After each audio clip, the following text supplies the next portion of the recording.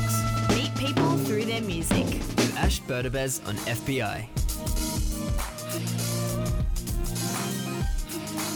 On Out of the Box this week, we have a guest who really doesn't need more airtime, Janice Petersen. If you've had the right channel on, she's been in your lounge room for the past 7 years, every weeknight at 6:30 on SBS One, and again at 10:30, co-hosting SBS World News.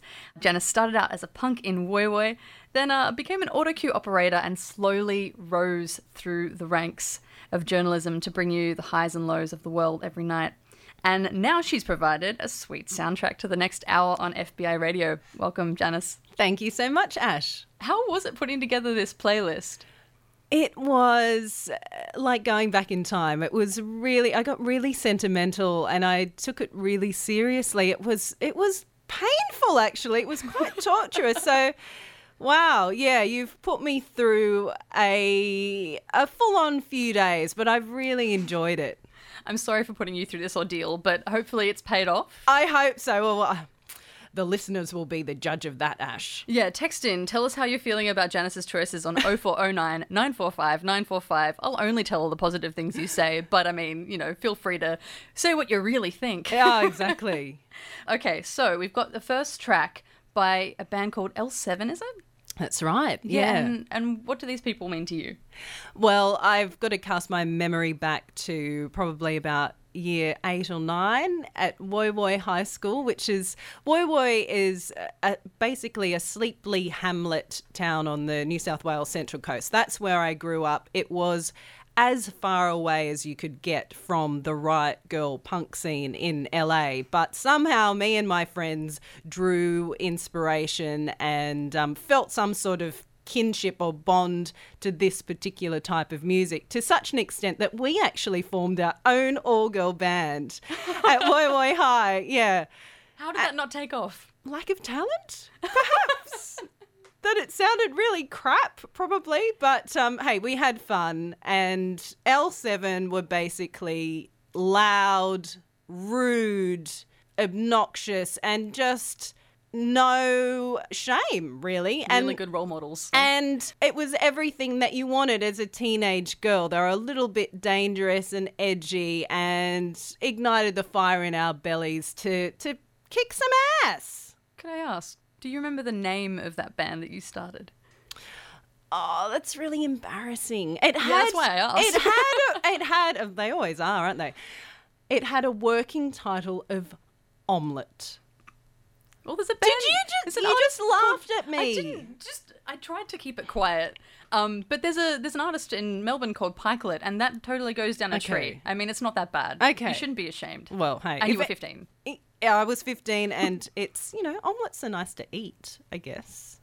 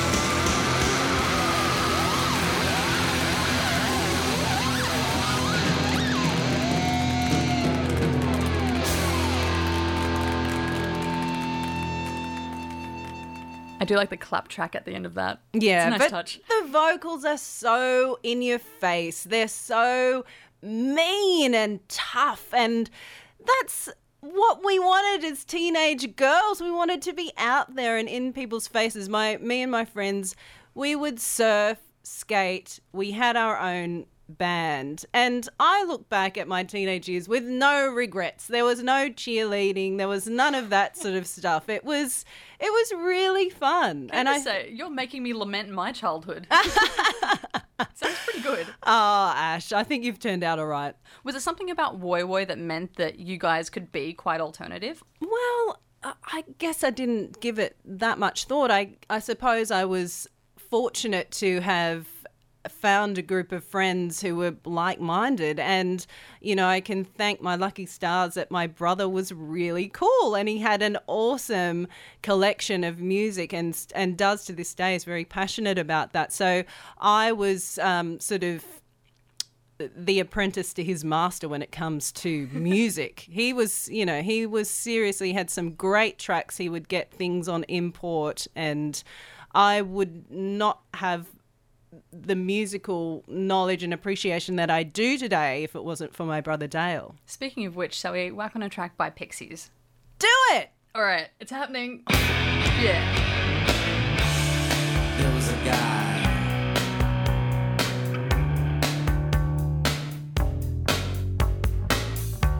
an underwater guy who controlled the sea.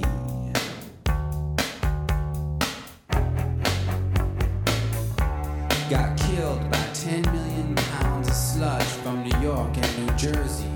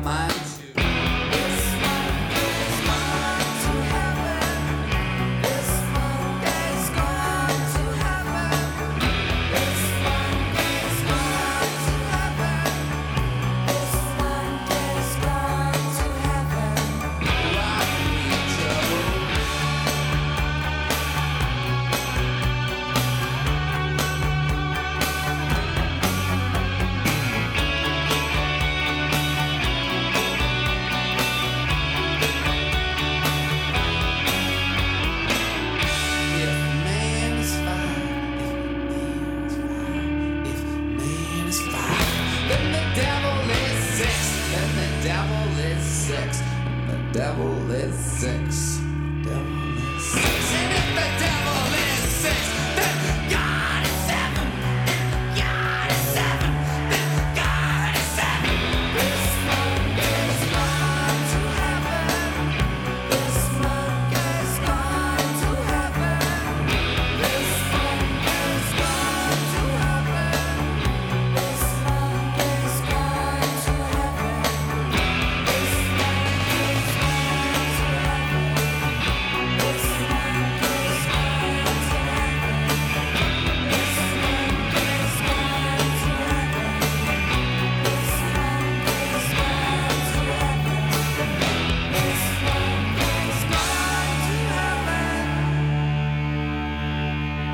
Out of the Box on FBI Radio.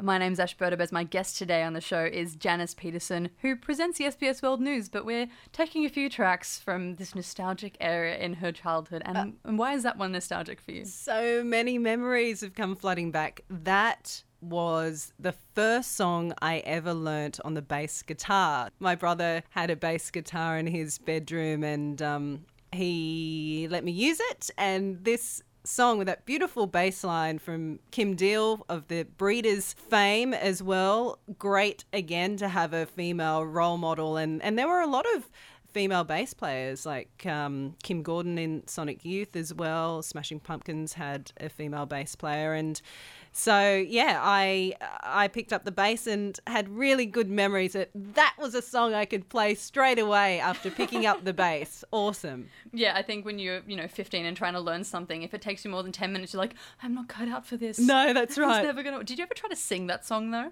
when you were playing? When God is heaven. Nailed it. Yes. Absolutely nailed it. All right. So we're looking back at the Woy Woy days, and you went to Woy Woy High. So Yes. what kind of a student were you? I was pretty studious. My parents weren't strict, but I think they instilled in me, a sense of being true to yourself and doing your best. They fled the apartheid regime in South Africa, and so I guess there was always this thing bubbling under the surface that we have fled a country that wouldn't give you a chance. You now have to make something of yourself here in a country where your skin colour isn't going to matter. Do you think your parents taught you that explicitly, saying you should be really grateful to be here? Or do you just kind of know that growing up? I don't remember them actually sitting me down and telling me that, but just hearing some of the stories and the harrowing experiences that they witnessed and went through, it was a given. And so we've got a track from Hard Ons. Yes. An Australian great. They are so prolific, I realised last night. They have, how many albums? I don't know, like 10? Yeah, Ridiculous. Yeah, probably more, yeah. And so why did you want to bring on Raining? Well, I had to play this song because, again, it's really good memories of my teenage years. Woy Woy, obviously, we didn't get much action as far as the music scene goes, and there wasn't even that many all-age shows even in Sydney, but me and my friends did manage to hop on a train with our $2 student concession and head into the Big Smoke and go to some all-age gigs. And there was one particular event where the Hard-Ons played, so I just marched up to them after the gig and said, I really enjoyed that. You guys should come and play at my school. Oh, yeah, where's that? Woy Woy. So I ended up, they said, well, give our manager a call and see how you go. So I did exactly that. I suppose you don't second guess yourself when you're a ballsy teenager and you've been listening to Riot Girl, you can do anything. So I did call the manager. He was quite pleasantly surprised by my gusto, and he said, well, it happens that we are doing a little tour up the coast of New South Wales, so yeah, maybe we can, if you raise some money for us, we can play at your school. So I managed to, convince my principal that we should ditch our monthly disco and get a band called the Hard-Ons to play. Yeah, that probably would have been a little bit difficult, I'm guessing. Or was he all about Hard-Ons? Well, it was a woman and all about... Which principal is all about Hard-Ons? What school did you go to? I can't tell you. That's defamation, I think. Gosh. I think my principal was... kind of of a different generation that perhaps she didn't get the nuance of that title of a band, thankfully. So, yes. No, we managed to get together with a rival high school. We combined our school disco for that month to feature the Hard-Ons, and it was an absolute blast. Yeah, disco legends, Hard-Ons right now on your radio. Raining is the track you're hearing. You listen to Out of the Box on FBI. My guest today, Janice Petersen. It's like it's raining in my head. And to face the morning must be a mistake. And I like sleeping in, and I like waking late. Don't wanna open my eyes. Looks like it's raining again. Looks like she's weeping in my bed. And to face the morning must be a mistake. And I like sleeping in, and I like waking late. Don't wanna open my eyes. Looks like it's raining again.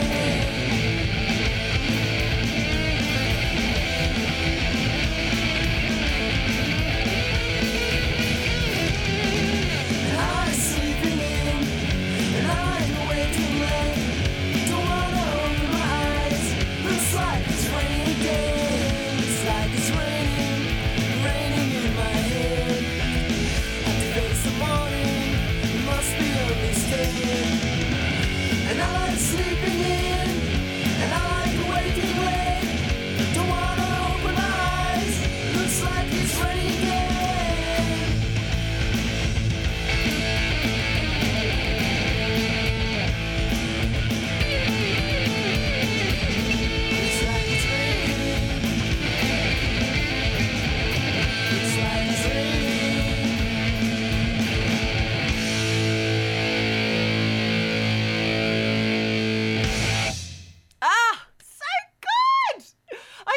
see them on the hall at Woy Woy High School, the hair flying, us kids. I mean, most of the kids there would never have heard of the Hard-Ons, but they were jumping up and down. And I can put my hand on my heart and say that was an awesome idea. Definitely. Man, you had a lot of confidence then to actually go straight ahead and just make that happen. I mean, a lot of kids wouldn't have done that, even if they absolutely adored that band. Do you think that you were a particularly confident kid? I wasn't at all. I was That's really interesting. shy, and I never had ambitions to be a news presenter. I really wanted to be a journalist, and I am a journalist, and I studied journalism at university. But if you had have turned around in 1999 and said to me while I was studying, one day you'll be sitting in front of a camera, I would have ran for the hills. That would have completely frightened me. But I suppose as far as the Hard-Ons thing went, if I delve deeper into it, I guess the fact that I felt that we were being denied good live music, there was something to overcome. And I see. It's the injustice that motivates you, which is kind of like with journalism. If you don't have, the confidence, it's the injustice that'll get you covering those stories. Yes. Yeah. Or getting that band to your disco. That's right. Yeah. Did you ever have kind of nervous issues when you were starting out with journalism? I mean, it's a pretty full-on thing, just being thrown into an interview with someone who's clearly really knowledgeable in their field a lot of the time. Is that hard? I think the biggest thing that I grappled with when I was first starting out, just doing a bit of news presenting in Adelaide actually on a weekend, was just the thought that it's such an intimate thing being in someone's living room and they're watching you, and just the thought of all these eyeballs watching me, and the fact that I don't know who they are, and I don't know, I sort of got quite overwhelmed by that fact and the gravitas that comes with that sort of position.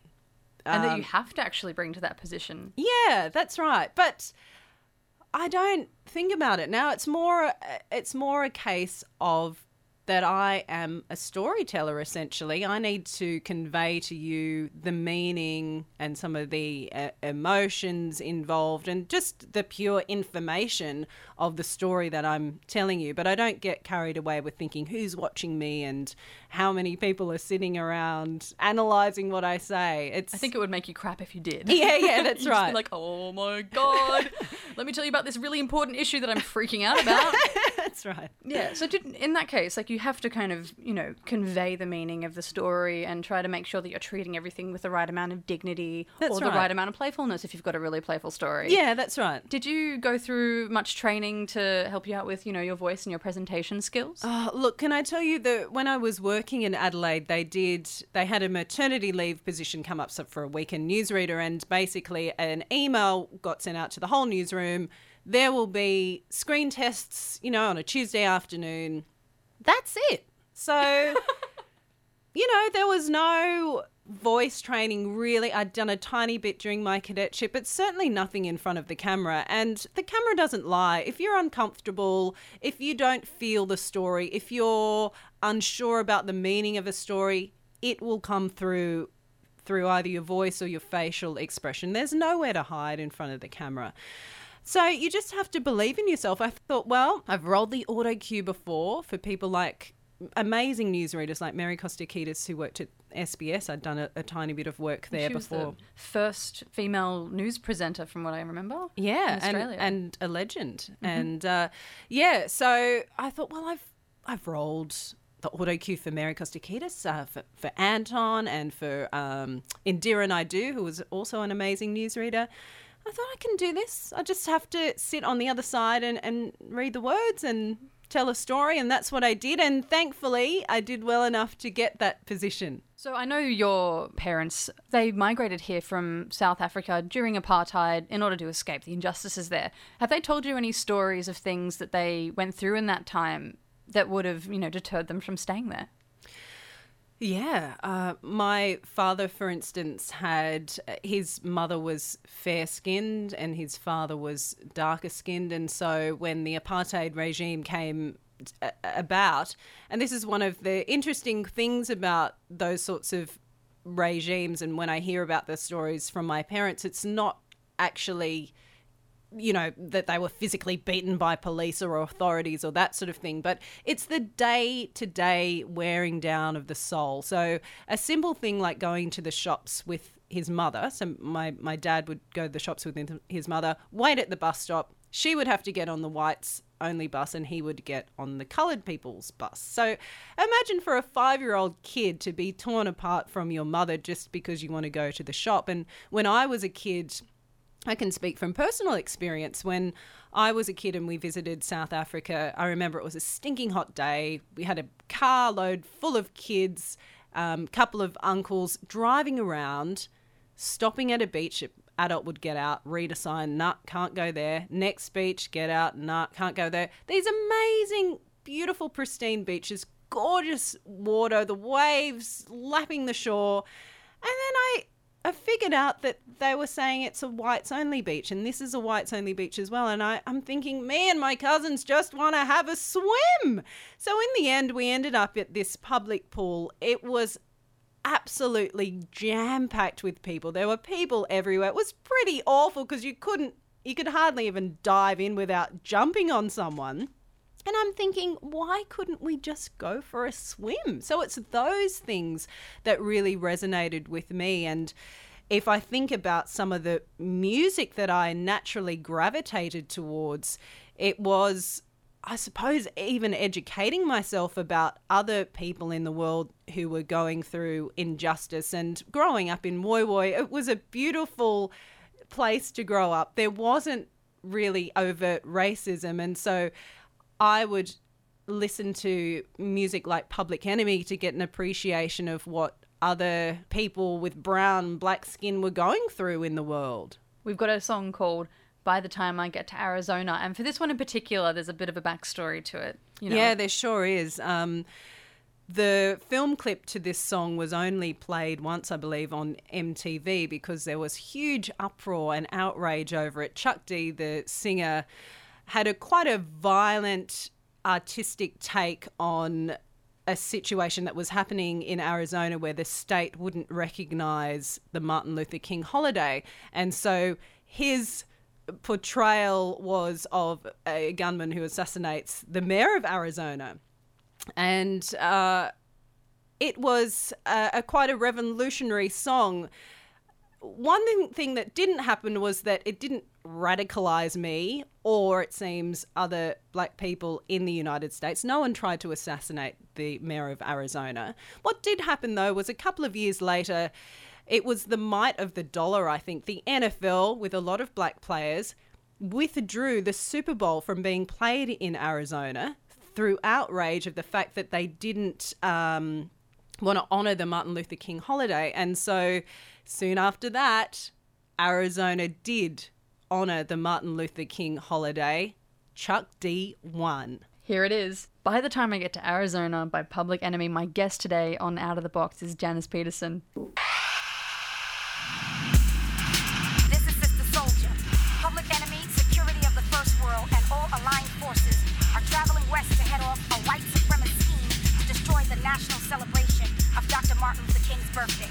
Public Enemy believes that the powers that be in the states of New Hampshire and Arizona have found psychological discomfort in paying tribute to a black man who tried to teach white people the meaning of civilization. Good luck, brothers. Show them what you got.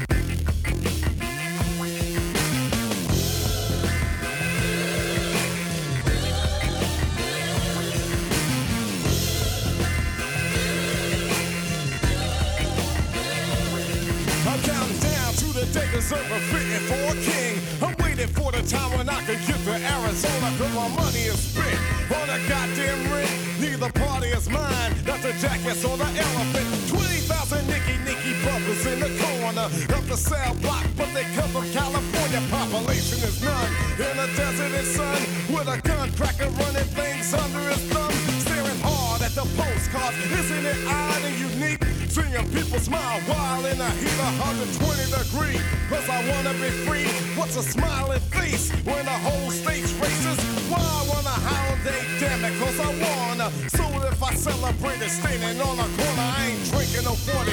Drinking time with a 9 till we get some land. Call me the trigger man. Looking for the governor. He ain't loving you high, but hear the trouble, yeah, he's rubbing you wrong. Get the point and come along. He could get to the joint. I urinated on the stage while I was kicking this song. Yeah, you better be fair. The sucker over there, he tried to keep it yesteryear, the good old days. The same old ways that kept us dying. Yes, you, me, myself, and I&D. What he need is a nosebleed, be between the lines. And think you see the lie, politically planned. Don't understand, that's all she wrote. When we see the real side, to hide behind a vote. And they can't understand why he the man. I'm singing about a king, they don't like it when I decide to mic it. Wait, I'm waiting for the date, for the man who demands respect, cause he was great. Come on, I'm on a one mission to get a politician to honor, or he's a goner by the time I get to Arizona.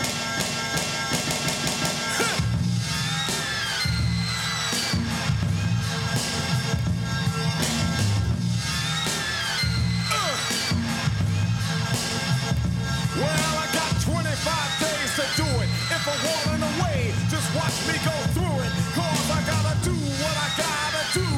PE number 1 gets the job done when it's done and over. Well, it's because I drove her through all the static. Now stick for automatic. That's the way it is. You got to get his talking MLK.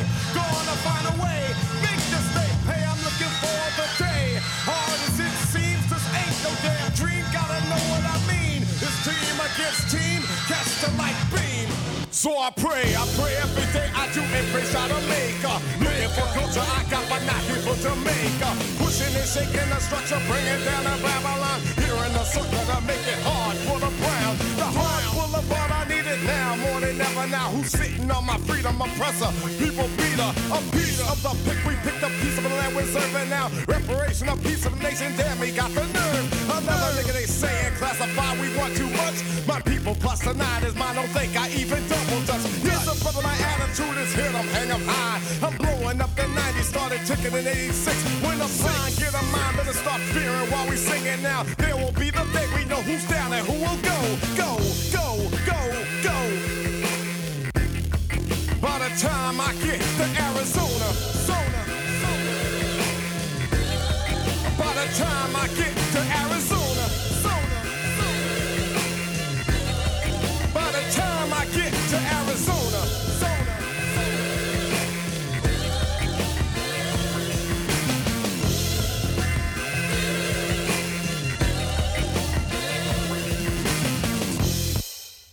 You are listening to Out of the Box on FBI 94.5. My name's Ash Berdabez. My guest today is Janice K. Petersen, who is the presenter, or the co-host, I should say, along with Anton Enos, of SBS World News, bringing you the highs and lows of humanity every weeknight. That's what I do, Ash. That's what I do. Sweet gig, might I say. Oh, it's amazing. And in all seriousness, I do feel so blessed. We were talking before about sitting in front of the camera and the fact that I didn't naturally gravitate towards that when I was younger. But I feel blessed, that I've been able to land such an amazing gig at a station that I'm really proud of.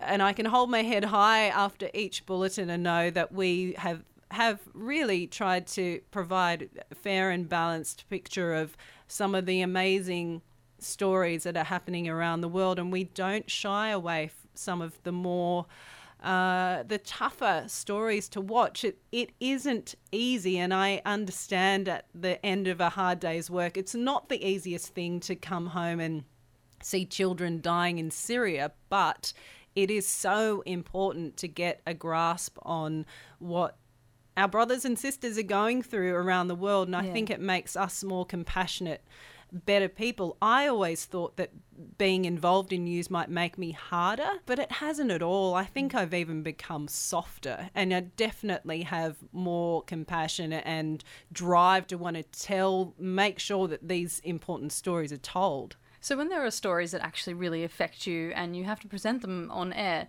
have you ever had any particular stories that have just really been quite triggersome to you, really, made you emotional on air?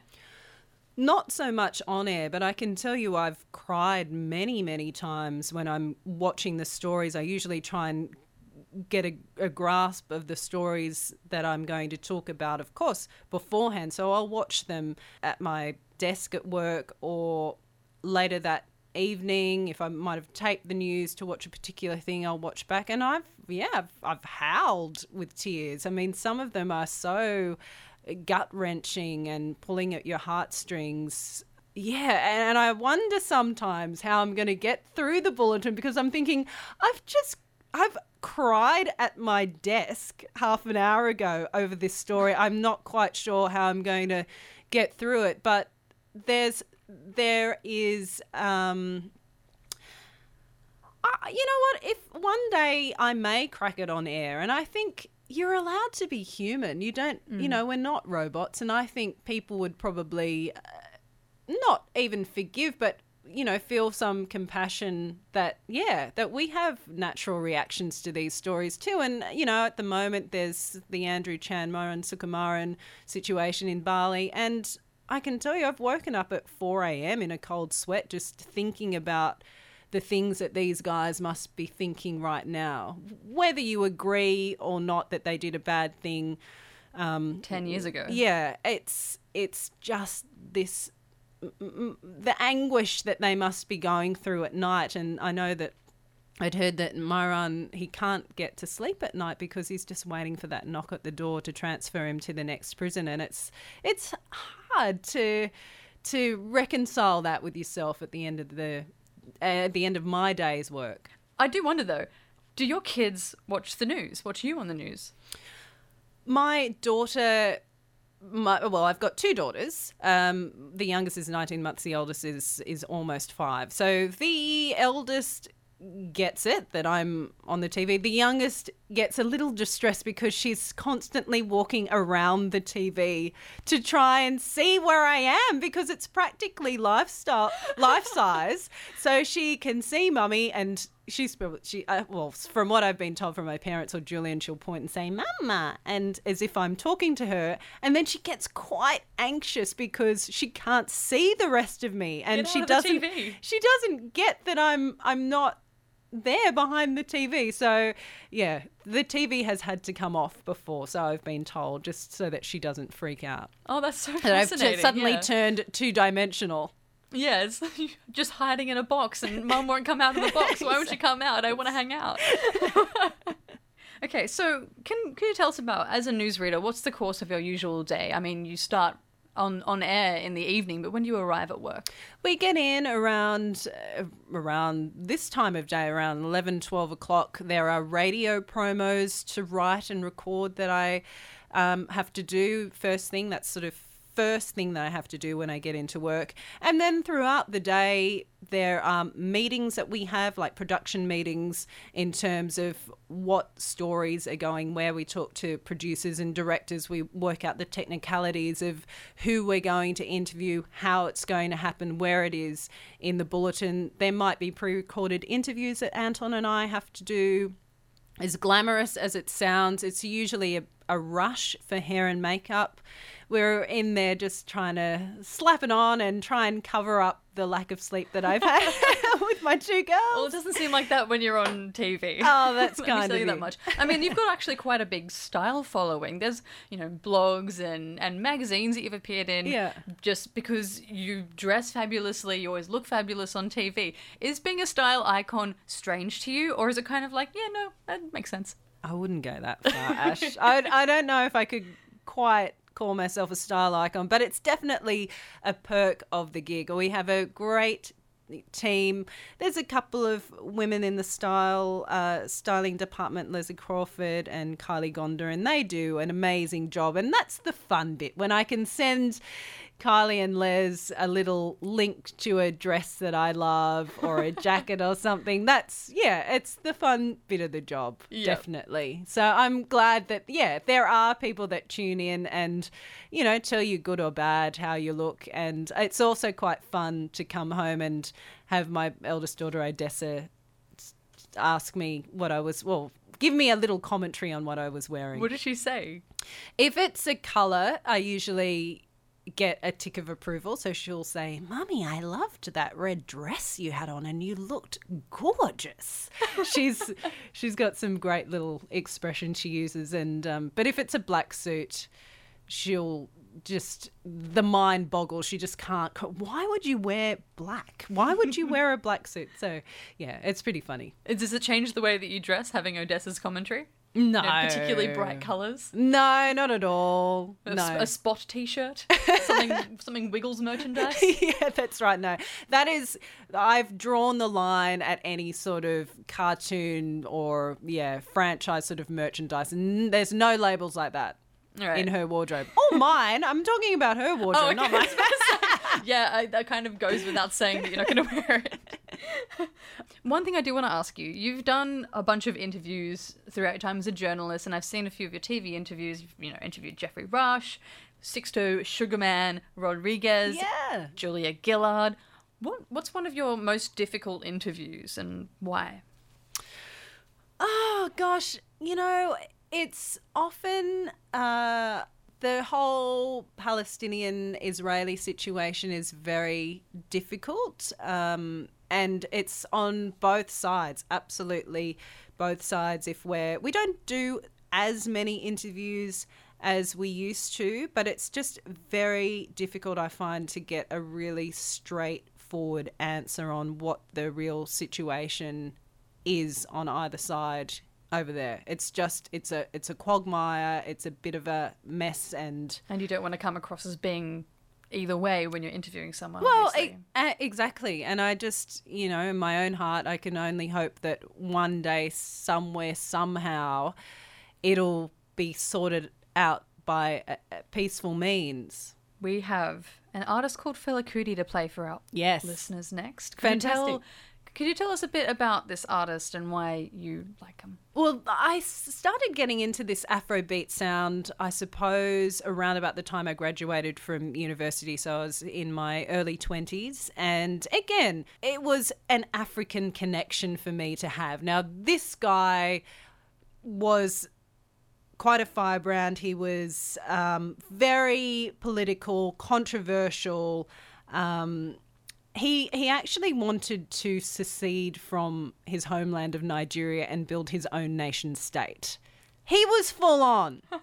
Yeah. So I play trumpet and also want to make my own nation state. That's Hi, right. I'm Fela Kuti. We've all been there, Ash. I know, right? I can relate.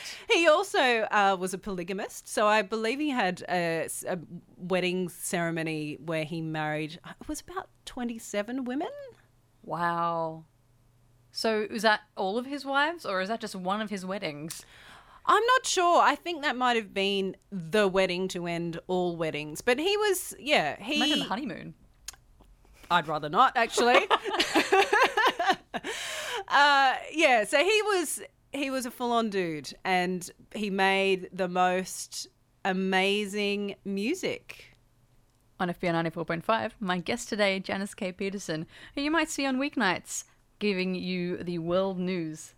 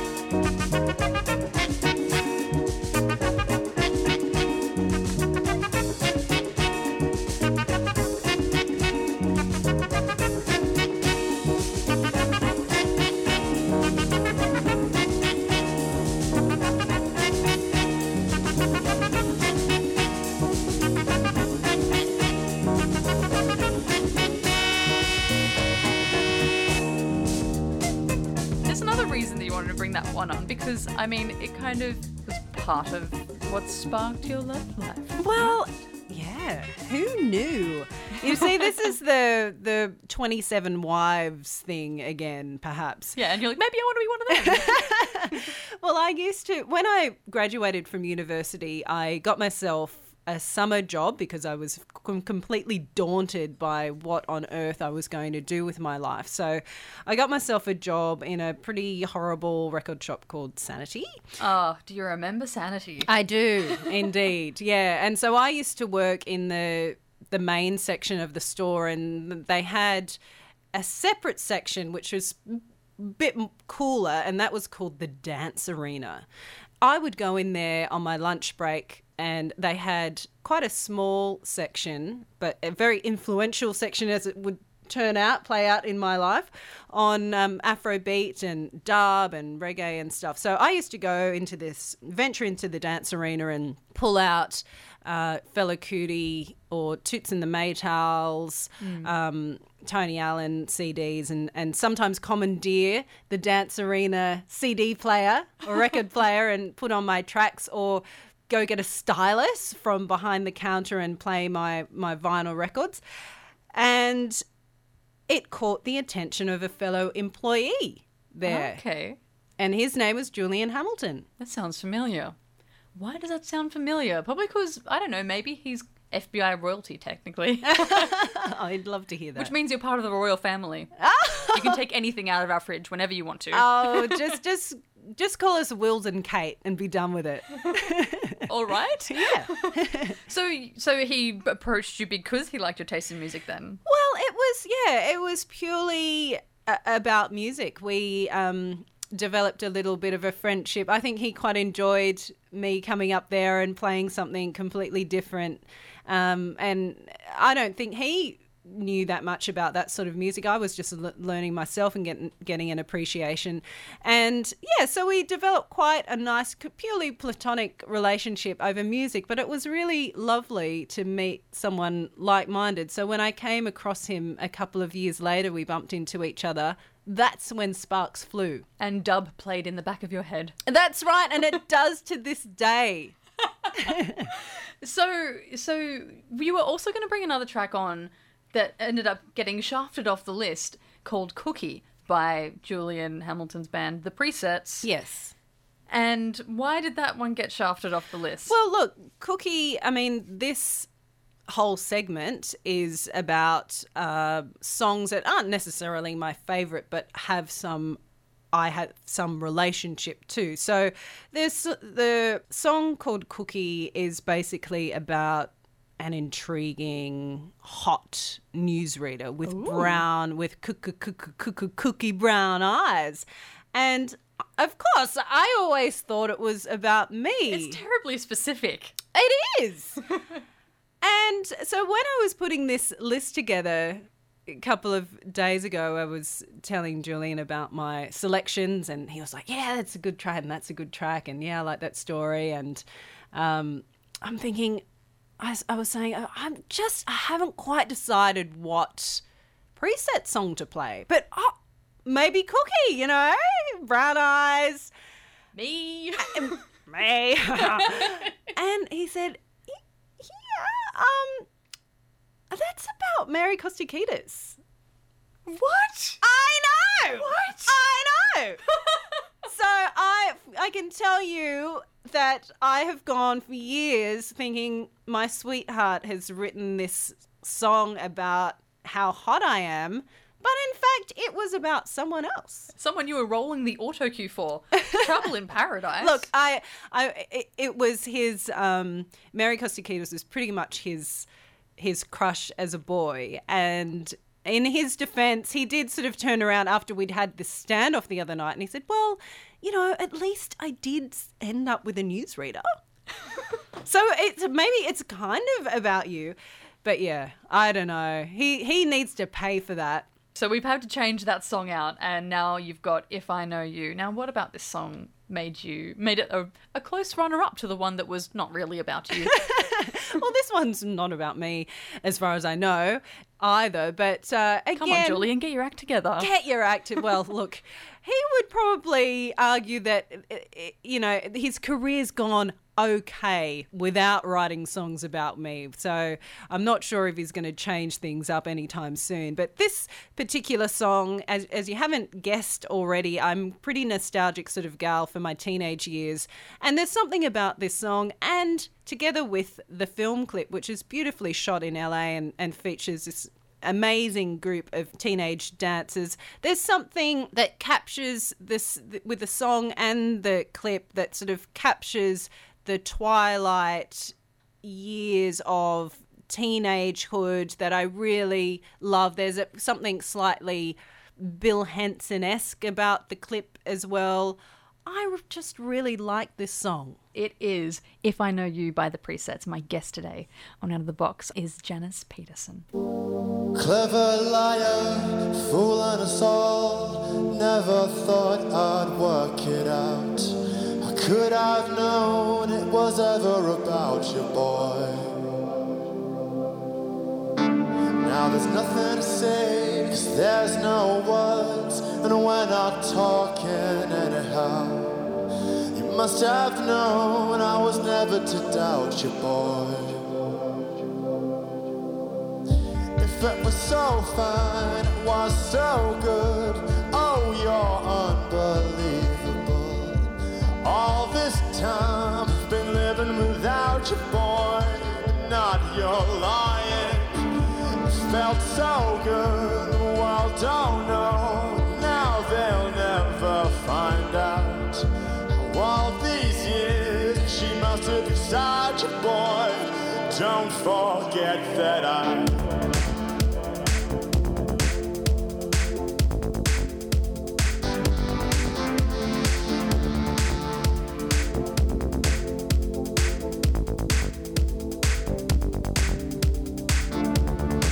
was the one that you found, and if I know you'll find me someplace new. I hope I never have to wear a waste of time, and if I know you learned long ago it's true. I hope I never have to go and explain it again. Boy, that this all started. Found you lying in the arms of another girl. Stop your crying. Day after day, year after year. Far too long it lasted. Must have thought I was nothing without you, boy. Don't forget that I was the one that you found, and if I know you'll find me someplace new. I hope I never have to wear a waste of time, and if I know you learned long ago it's true. I hope I never have to. And tonight, if we learn that the world's on fire, I guess I'll turn to you. I hope I never have to. I failed to find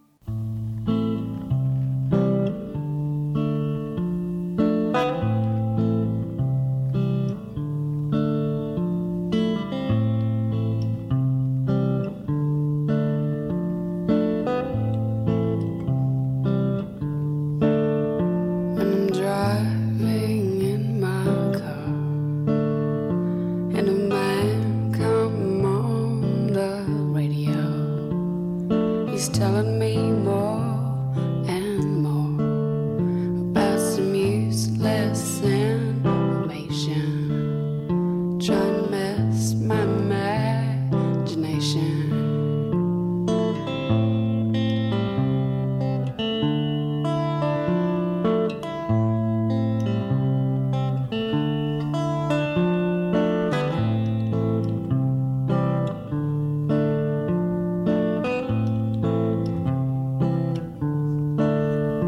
When I'm watching my TV and a man come on to tell me how white my shirts can be, but it can't be a man 'cause it doesn't smoke the same cigarettes as me.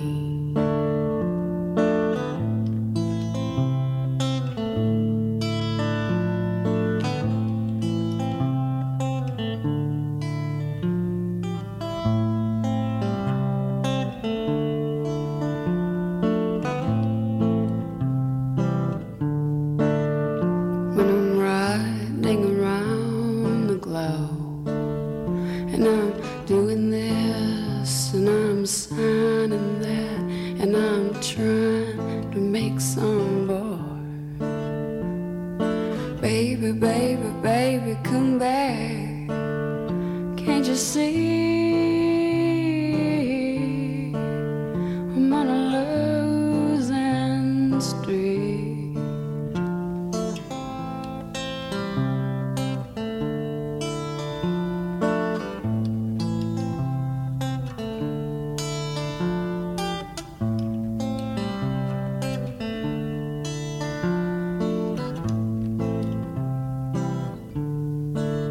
When I'm riding around the globe and I'm doing this and I'm signing that and I'm trying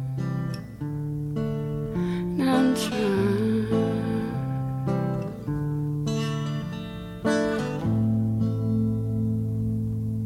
It's called I Can't Get No Satisfaction. So why did you see fit to put Cat Power on the airwaves?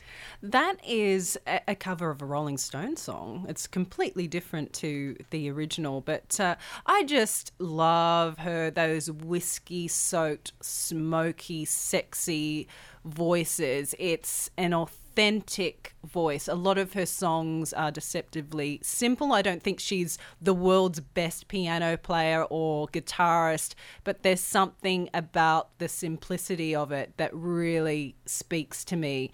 I saw her many, many years ago in the late 90s. She played at a place called the Harbourside Brasserie in Sydney, and she was incredibly shy. She hardly looked up from this thick curtain of hair she had in front of her face. That was one experience of Cat Power. I saw her most recently at the Sydney Opera House 3 or 4 years ago. And then in the middle, she was completely shambolic at the Gaelic Club. An absolute, I remember that place. An absolute mess.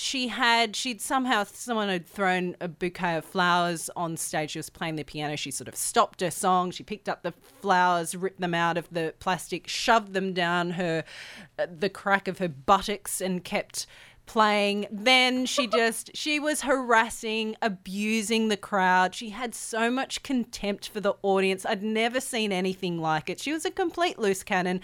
She ended up getting down from the stage, swearing at people, telling them, "What are you doing here anyway?" And then laying on the floor and sort of flailing about and singing. She still had an amazing voice, but she was a bit of a mess, and it was such a spectacle. Merge, I think her album called The Greatest was when she sobered up. She found a bit more clarity, and it's really beautiful to see that she's a bit more of a solid person these days. It's been a great playlist. Oh, it's been an absolute pleasure. I was so thrilled to get the invitation. So thanks so much for reaching out, Ash. It's been great. So the last track that you've brought on for today is called Skylarking. Tell us about this one and why you wanted to bring it on. Well, I've spent a lot of time talking about my teenage years, but I wanted to bring something back to today.